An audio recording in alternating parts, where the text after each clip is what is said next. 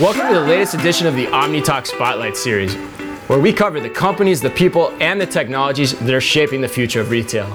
And Ann, I don't know about you, but I am so excited. Things look a little bit different already, don't they? Yes, drastically different. Not a little bit different. Very different. We are in Tel Aviv at the Trigo headquarters, and we are in their demo store. We get a live view of the demo store. It's not even that old yet. I think just a couple weeks old so far. Yeah, and so the technology is in action. We're in a live grocery store, and we are here with an expert on computer vision. And so I am excited today to introduce Daniel Gabay, the founder, CTO, and VP of Research and Development for Trigo. Hi. Hi. Thanks for having me. It's so great to be here, man. We are so excited. We are thrilled to talk with you because someone has told me that you are actually what they would call, let me get this right, quote unquote, a supermarket scientist when it comes to computer vision. So what is your background? Tell us a little bit about who you are. Why are you an expert in computer vision? So I think most of my background actually comes from the IDF. So in Israel, at the age of 18, most of boys and girls recruited the army. And so I had the privilege to go to a special program where I've learned both first and second degree in my military service and was able to develop sophisticated technologies that are now transformed to the retail industry, but worked on that a bit. And if my memory serves from talking to you previously, like you were in a pretty exclusive program in the military too, if I'm not mistaken. Tell the folks watching and listening about that. Yeah, so actually in Israel there is a program. It's called Talpiot, where all of the youngsters in Israel are recruited to the army, but then a group of about 40 from the entire population are chosen to be tech leaders, where they're getting a lot of skills and learning scientific degrees, and then they can develop different tools that are very important to the Israeli security industry. And so I've been there for about a decade.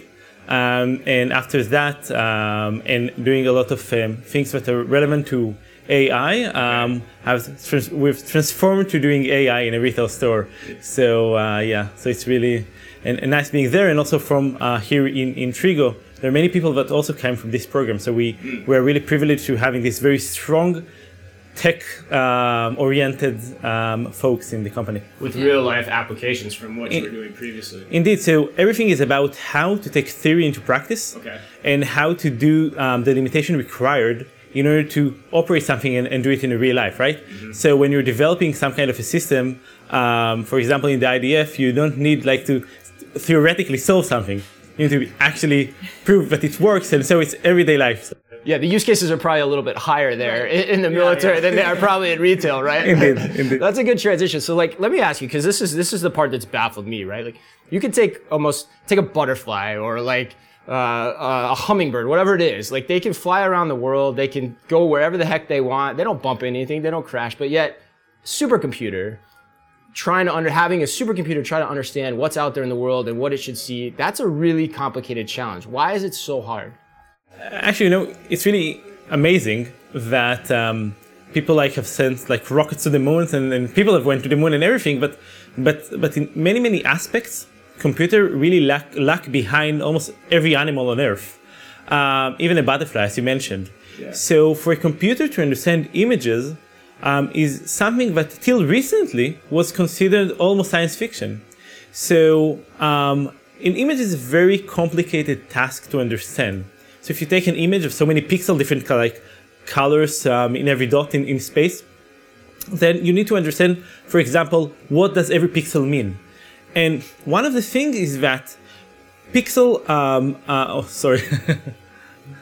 one of the things are that in order to understand how every pixel looks like, you need to understand maybe the surrounding of every pixel. So a blue pixel doesn't have any meaning at all. But if the surrounding is blue and different colors, maybe this is a part of a sea or some kind of a sky. So it was something that is like the neighbor is what correlates and understands every pixel. And that's something really interesting to understand this aspect.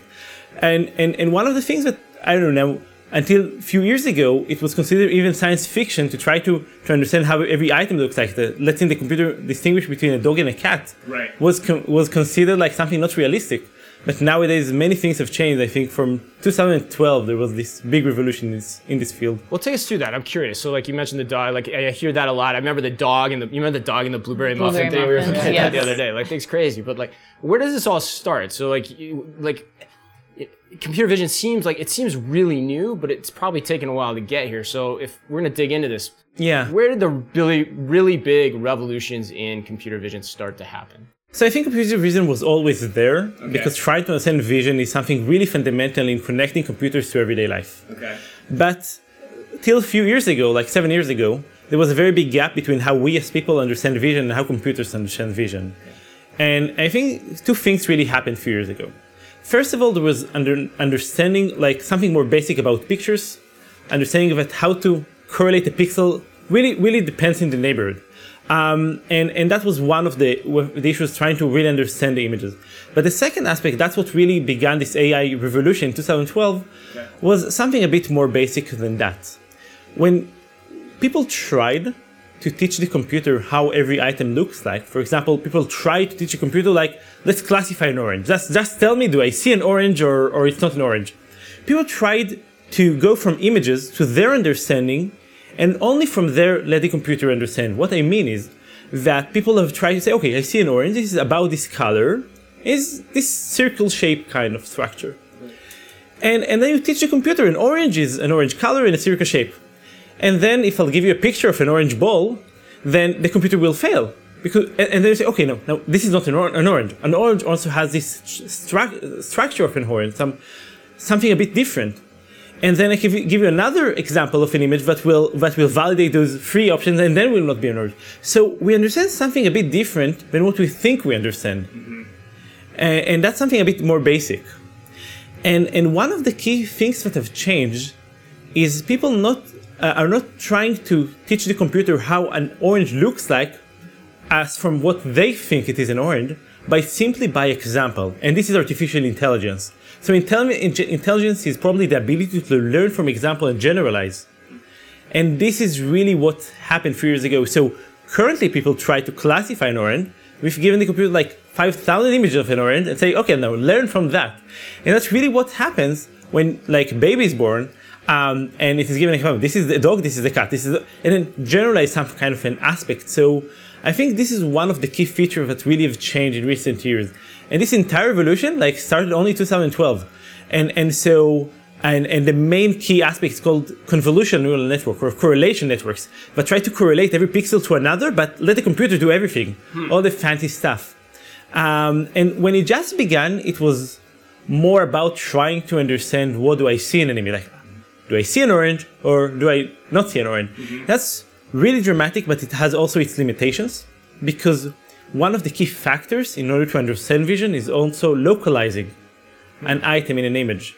And so only saying, okay, now I see a car in the image doesn't help you to develop a self-driving car. Okay. You need to know if the car is in front of you or in some other aspect. And that's one of the things that have really changed through the years now for the other things. So when we're looking at an image of an orange or a car for that matter, that we're looking at it and we know what's in front of us because of the context around, but the computers don't know that yet. They need practice, or how are the computers learning what the context is around that image? Yeah, so it's mainly from examples. So the current stage in AI is that you try to let the computer generalize the entire process, because something remarkable just happened when you don't try to put yourself into the way the computer understands an image. Yeah. And so you're giving many examples, and the context of your training example needs to be correlated with the context the actual images will later be seen, because if not, there'll be this big gap the computer maybe will take it harder to understand.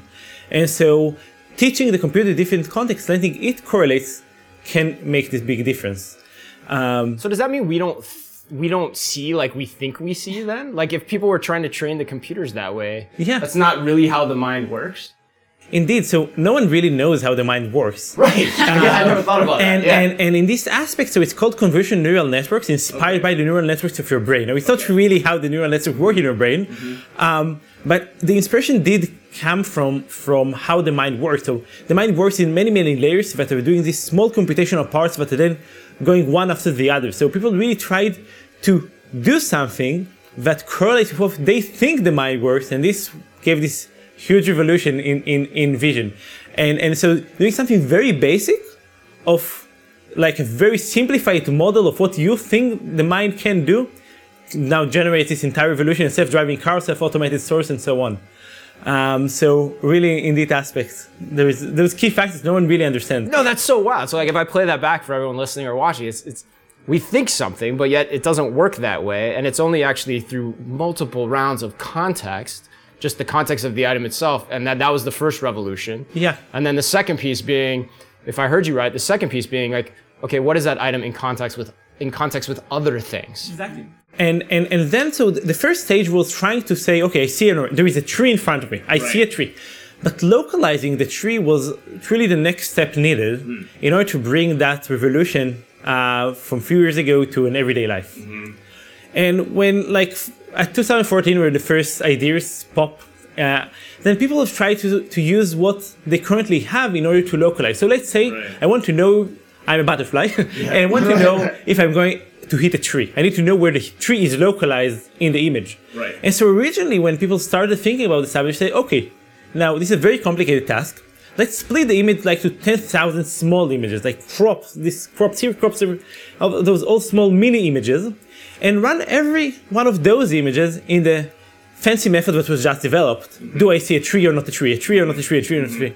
And then having all of those small crop of the images saying I've now seen a tree, then joining them together and saying, okay, this is probably where the tree is. Right. And that was only a few years ago. Yeah. That's really remarkable. And this was like a great proof of concept, amazing idea, but not relevant to an everyday task. Right. Not relevant where now I need to localize where every Pringles and bottle is in the image. Like I can now crop into 10,000 of small images and run them all. Right. And then the recent years, I think 2016, 17 was this very important, like boom in this aspect was how do I do the localization also very fast?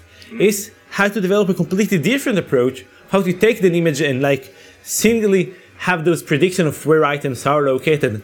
And this is maybe the key aspect that is relevant to many of the things we think of AI. So self-driving cars, in order for a car to drive, like you don't need to only say there is some road and there are cars. You need to really know where they are in order to have the logic in the back end. Okay, now you can drive. So you can't blindly drive a car. Someone's telling you in the radio, okay, there are some trees in the neighborhood, right? So yeah, they're around here somewhere.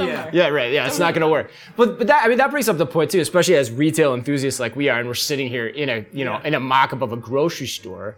Like I read all the time. I read about autonomous vehicles, self-driving cars. Like I even can think of articles I've read about Kroger doing tests like with Phoenix in Florida around self-driving cars. Walmart's doing tests between their stores with self-driving vehicles.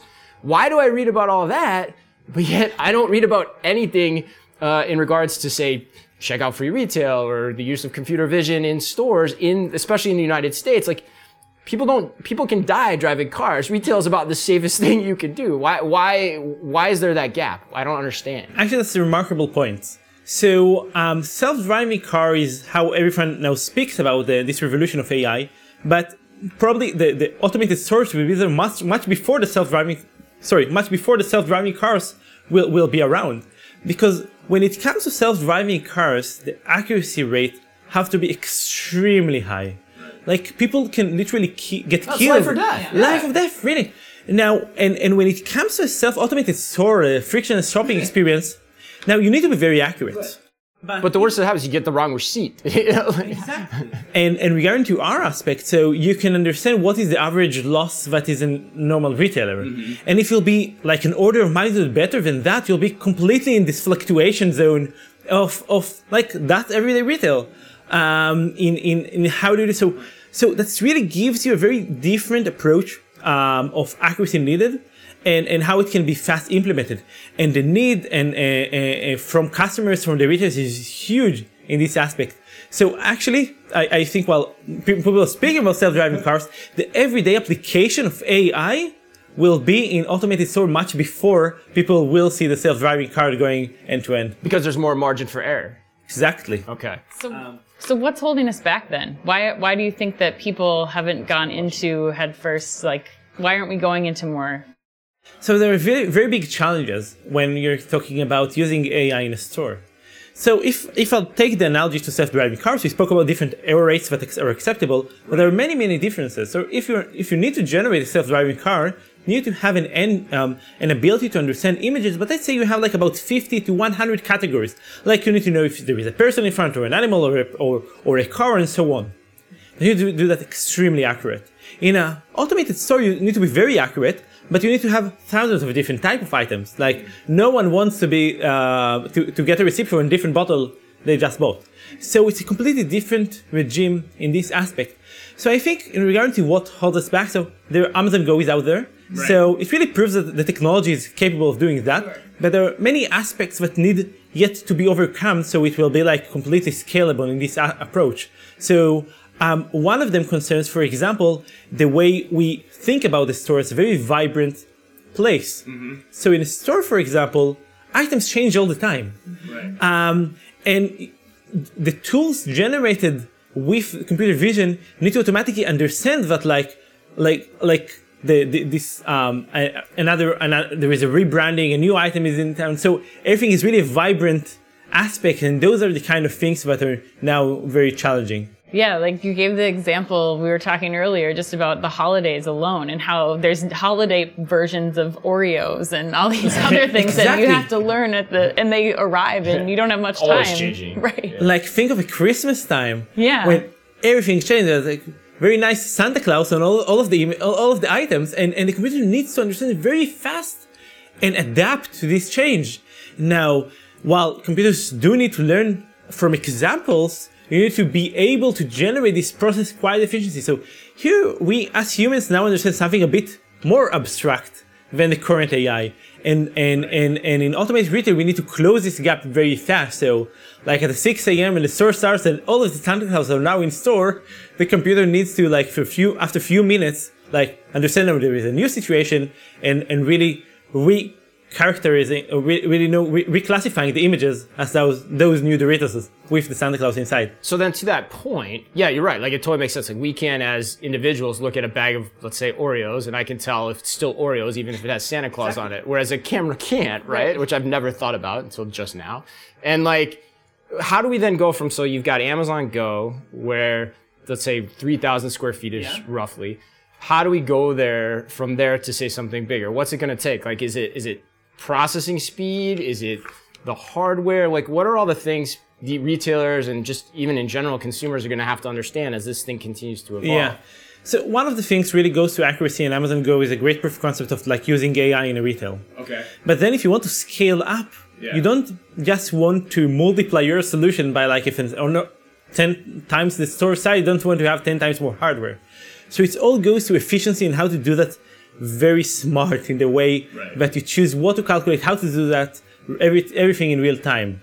And this is the kind of challenges we are facing, for example. So while small stores have their challenges but going to a very big store, you don't want to just linearly grow in hardware.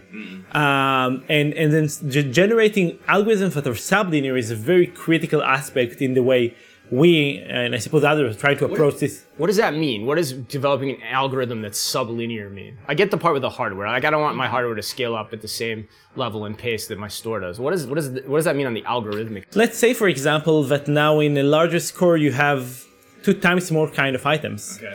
And you definitely don't want your computational to be 2 times more demanding. It is fine if you be 5 to 10% more demanding, and you'll solve this gap with more hardware. But doing that is a very big challenge, this aspect. Never thought of it. So your computations have to scale as you go up in item count. Exactly, because the hardware of the camera isn't really the issue here. Camera, for example, we're using basic cameras, off-the-shelf cameras, the numbers are really not dramatic. Okay. But the computation in the back end is what you really need to scale when you're going to bigger stores. Does this necessitate too then that you actually probably need to be in the cloud at some point as well? And yes, why is that? Yeah, so for example, one of the things... Seems natural, but just curious. Yeah, so one of the things currently in stores we operate, we ask retailers for a server room. And for like doing something with features, yeah, of course I need a server room, but not every store can operate a server room. And you ask for a server room because you have some limitations. You need some cooling and some different electricity and so on. So next year, for example, we're going to a solution. It is only ceiling based, like no server rooms at all. Everything is passive cooling. Wow. Yeah, but the next step, a year after that, will indeed be going to cloud, because in cloud you do something really remarkable. You can share your computation between those multiple stores, having this balancing between this entire grid of stores working together. So this is the current thing we're now working on. It's not yet solved in our case, but it's really something we're very enthusiastic on doing, because like cloud should be there for a completely scalable approach. And so, okay, I'm having those simple, deploying simple hardware in store and then going massive. Does that then make your computations in theory faster too, as you get more locations running through things that way, and you can start to see what's happening in space in one location versus another, and then start to get that sublinear effect? Exactly. Wow. Okay. They're learning So- more. Mind Yeah. blown. more at one time. I never thought about that. And in some locations, for example, if it's a cloud-based solution, some locations will be daytime and some locations will be night. So the same computers up on cloud can be used for multiple areas. And sometimes there is a peak time at this point, and it's not a peak time at this point. So cloud-based approach is something we truly believe is like the next step. We're now very focused on generating an approach in source, but like the next year and so we'll be going to cloud. So for the people listening, so it's really about, you got to make the computations faster. Yeah. You got to think about how you scale the hardware, most likely moving to the cloud, which one helps the other. What else? What else do retailers need to do? Retail is very vibrant. It's changing all the time. Every day we have different items, and every day we have rebranding. There are thousands of different type of items in a store, and every day you have something changed. And this entire solution is then very active. It's not like we give a system and then go out of the loop. We can't. So training all the time in the models as items really evolve all the time. So you have to practice then. Yeah. Like you can't do this without practice. I mean, it almost seems impossible without like getting out there and practicing. Not experimenting, but like practicing. So like two aspects in that. First of all, our methods, our networks are trained daily. Okay. That's something very important into understanding that items have changed and so on. And the second aspect, like we really like to be there and really go to actual stores and test things. Okay. Like one of the things we've like realized, so in all of our demo stores, we didn't have any windows. For example, then we generated a source and then we have this perfect lighting condition, but was very similar to one place, one aisle to another and so on. And then we came, for example, to a Tesco store, and it's like huge window, half of the store is a big window. Right. And then lighting changed dramatically. Right. And this is the kind of thing we want to learn from really active places. And of those different interactions really teach us how to, at the first basic steps, what to do now. Like, we want to do that much before the store starts to operate to the public. Yeah, I think that's what blows me mind with this whole thing. Just going even back to the autonomous vehicle now, just like we're not seeing the practice of trying to develop this muscle. Yet you see it with all kinds of different tech, and this tech can be so powerful in the long run. But you've got to actually get out there and start rewiring, understanding this, and changing and rewiring how you do it, whether it's Windows or Santas on Oreos or whatever it is. Exactly. And scaling it appropriately. I think that's the biggest takeaway for me too, is like we gotta hear build about all of these options out that are coming out to market, but we've yet to see them actually out Fully and scaled. live. And so it sounds like, it's not just as simple as going, I'm gonna do this one store and then just increase it a little bit to 7,000 square feet and then 10 and then 20, but that there's a lot more that's going into it than that. Yeah, you're not going to hit it right on the first shot. No one is. Like it's just that complicated. And one of the things we love in Trigo, for example, is being on the ground. Is experimenting and trying all of those things and really seeing how it really works in actual interactions with the system, and not how we think it will work, or having the actors in our store, for example. So going live is very important. So what advice do you give them? Because that's why we want to spend time with you as the expert with live experimentation going on and live practice going on. What advice do you give them to retailers? Like if you're thinking about this, what are the advantages they need to be taking advantage of as they go forward to make this work? So I think retailers do need to understand that there will be some kind of changes at the first step. Okay. For example, when items now go into a store, for example, having some kind of feedback saying that now something have changed. So or items are changing the areas or things are never changing. So we're working together in the store and trying to solve it like as a team in this aspect. But regarding to retailers, I suppose retailers will see it more and more, like in the coming years, so in major cities and then in other places and so on. And people will be more involved with this kind of an experience worldwide. Where does it work best right now? Like for what type of product categories do the systems we're talking about, where are they most developed right now? I think for, let's say, items that are about the same shape and as always. So for example, a box is something that is way more solvable than having this bag of apples that looks differently every time. And so AI really enables you to generalize this aspect. So if you go back to the dog and the cat example, like the computer could see so many different dogs and then have a prediction to a completely new dog no one has seen before and say, no, this is a dog. So you need to have this kind of abstract layer in order to understand now this is a bag of apples that no one had ever seen that before. But the kind of, I don't know, a Coca-Cola bottle is exactly the same. Right. Yeah. So there are so different kind of things, but now we're really focused on that. So develop your practice through many of the CPG products, which many of the grocers already carry, leverage that to the fact that, to try to understand how this can work. Exactly. And you probably, how much is risk taking into this too? I got to think that's a factor in the sense of, like you said before, like generally speaking, I mean, inventory accuracy in a store is like 60% in any given day of the week. Like you can't be, as part of this just being like not afraid to stick to the practice, like as a dentist trying to work on teeth for the first time. Shout out to my wife at home who's a dentist, but I imagine was scary for her the first time, but like here you're just trying to learn how to do it. Yeah, and we like to be completely transparent and work together with the accuracy matrices that we both care about. Okay. And how to improving that. But it's really about pricing and showing and comparing, for example, to as we have a prediction, as someone goes and the system gives a prediction of the entire shopping list at the end, we match it to the expected shopping list as currently like in a shadow mode working store, and having those matrices as telling us together what we need to focus on and what is the current rate. And sharpen it over Yeah, time. exactly. Just as we talked about in the Exactly. very beginning. Interesting. Well, that was wild. That was totally fun.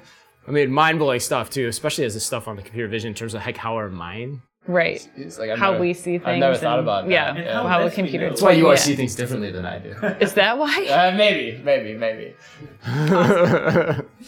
Well, all right. You ready? We do this with all of our guests. Yes, we're gonna play How Millennial Are You? Are you ready, Daniel?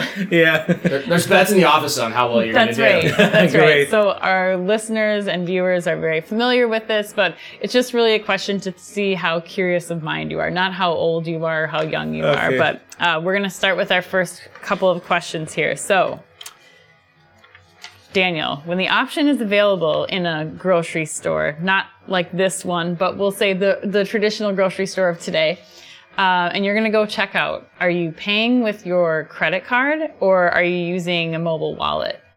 Credit card. Credit card, why? Yeah. It's so regular.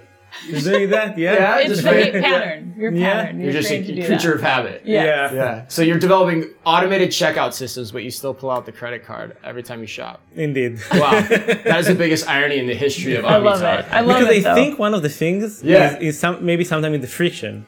So even today, for example, maybe in Israel, I don't know, it's worldwide, but like it's still not as smooth. Like so, all those operations, like credit card sometimes is much more easy. Interesting. Yeah. Interesting. So like you would just go with cash then? Cash is too much friction Too in much cash, but I'll take friction. out the credit card. Credit card, Yes. yeah. Only But holding one my thing. phone over, I can't do that. I can't do Yes. that. That's fascinating. Okay, next question. All right.